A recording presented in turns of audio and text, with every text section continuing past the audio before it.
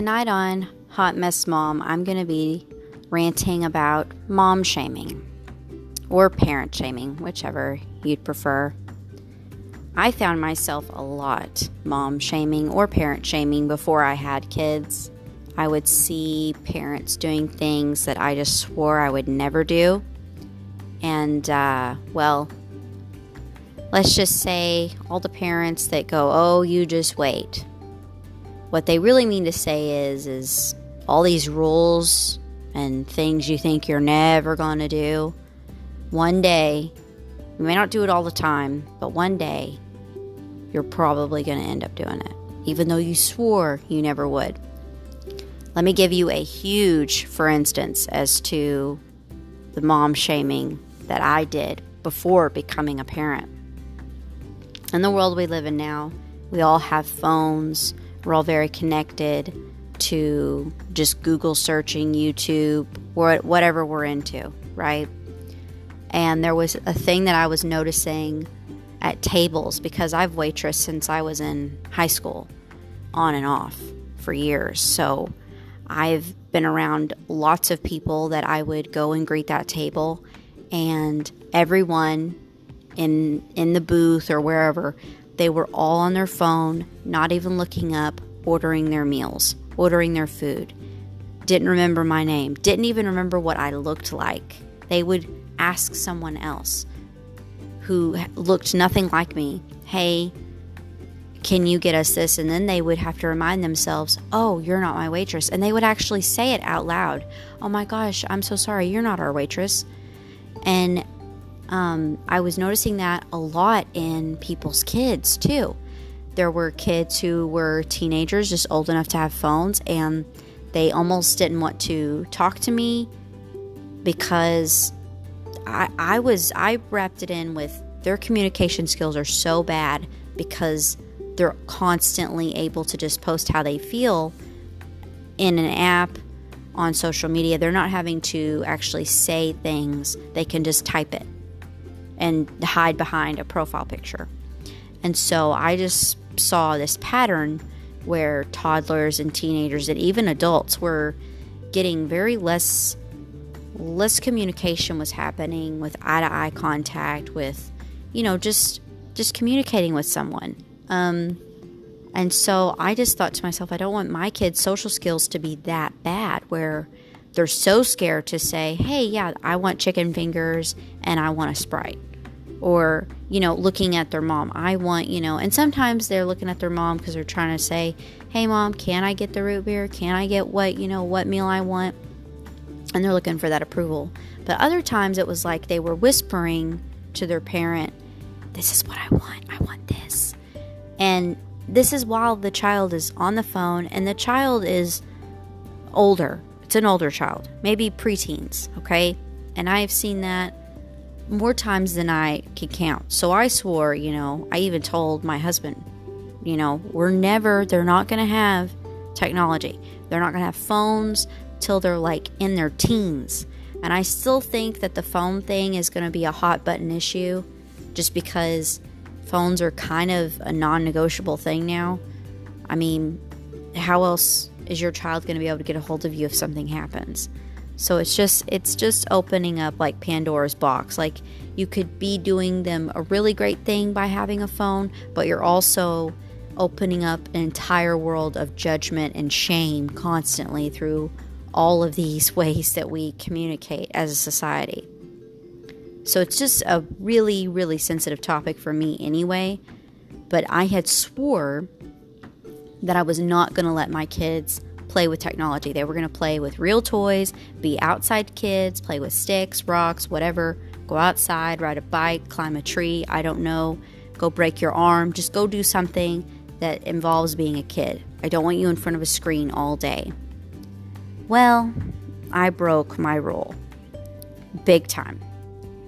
My son we have 2 Nintendo Switches in our game room, and my son was in there with my husband one day. We had the door open, and my husband still plays games with his friends. And I know that that's a whole other subject that there's a generation that doesn't care for it, and then there's my generation that understands it.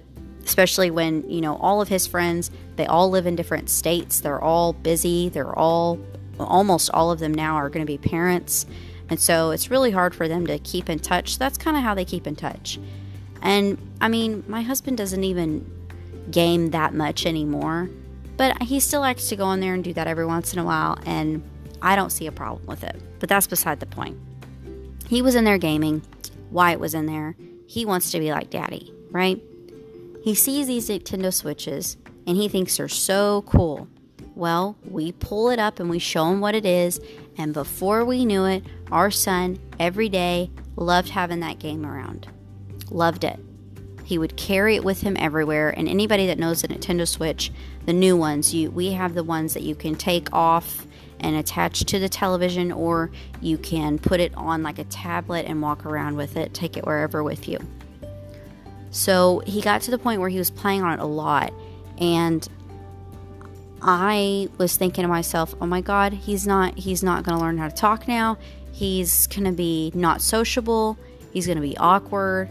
He's not going to know how to communicate with people in the way that is necessary to get his point across. He's always going to be, looking to us for approval. I didn't want him to be those kids that were just sucked into the screen at the table. And, but I've noticed that I talk a lot, which is obviously, this is my new hobby right now at the moment, is posting these podcasts, because I like to talk. And so I talk a lot to both my kids. And I've noticed my son does not have problems communicating. He's just fine. He's been saying lots of words. He loves Blue's Clues. He'll say Blue's Clues. He doesn't even spend that much time on the game anymore. He will on and off throughout the day. But once he goes in there in the morning and he'll play a little bit, and then he gets bored, and then he wants to come in here, so then he's moving the game back and forth, but eventually he's not really playing it anymore. He's just making sure it's with him in the room if he decides, hey, I want to play my game for a second. And then he might play it for a second. So it's just, he likes having the option of it being there, so he likes to take it with him from room to room. But his communication skills overall are great still. Now, don't get me wrong, he still has other moments of me thinking, well, someone is in the store right now looking at us thinking, I would never let my child act like that in the store. Here's another, for instance. 2 days ago, over this last weekend, we were in Old Navy. And Wyatt just decided that he was just going to rearrange shirts and shoes and get up on their nice displays where they have the clothes. And anytime we would tell him no, he would just... if you've ever had the 2-year-old, I don't know if all 2-year-olds do this, but it's kind of hilarious the way my son throws a tantrum. It's hard not to laugh at it. He'll slowly die into the floor, like he just loses all control of his muscles and his legs, and he just lets himself fall to the floor, and he'll just lay there. And it's like dead weight. You have to pick him up, and then he's, his arms are all, he doesn't want you to move him. It's pretty ridiculous. But at least he doesn't really scream in the store, so that's at least a plus. I feel bad for the parents that have that happen to them. I've seen it on occasion, and I just think, oh my God, thank God that's not either one of my kids right now. But there have been instances where I felt myself judging other parents before I became a parent. And so I just want to say, if you aren't a parent yet, and you have all these rules, things you swear you're never going to do, things you want to not do that your parents did do, and you feel like that screwed you up, then yeah, strive for that goal and, see if you can make it. More often than not, though, and I'm not talking about making the big mistakes, I mean little things, like the technology thing. I don't really think the technology thing at the end of the day is going to affect my child. Technology's all around us. So we just kind of have to, it's it's a new thing we have to kind of deal with. It's not anything that's going to go away. And so you kind of have to deal with it. You have to incorporate it into their life, because you can't just say, oh, I can use my phone, but you're not allowed to touch anything. Because honestly, that's just unrealistic. Schools now are using tablets and computers for all their learning. You know, they're getting away from a lot of writing, and they're focusing more on typing. They were even doing that whenever I was in school. I can't write cursive, okay, because I was focused on typing fast. That's the generation I have come from. So I know it's going that direction even more, and so you might as well slide into the skid. You know, don't try to avoid it, because I thought I was going to avoid it, and very quickly I figured out that's just not going to happen. But the main thing is balancing out the time between them using the technology and them going outside, going to do other things, finding other hobbies, just making sure that it's all balanced out.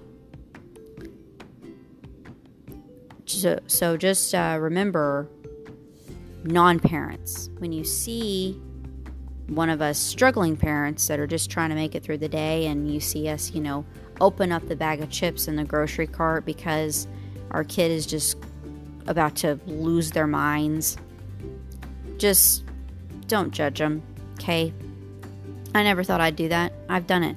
I've had one time my son decided he was going to open up a box of donuts in our cart, and he was very successful at it. He broke the seal.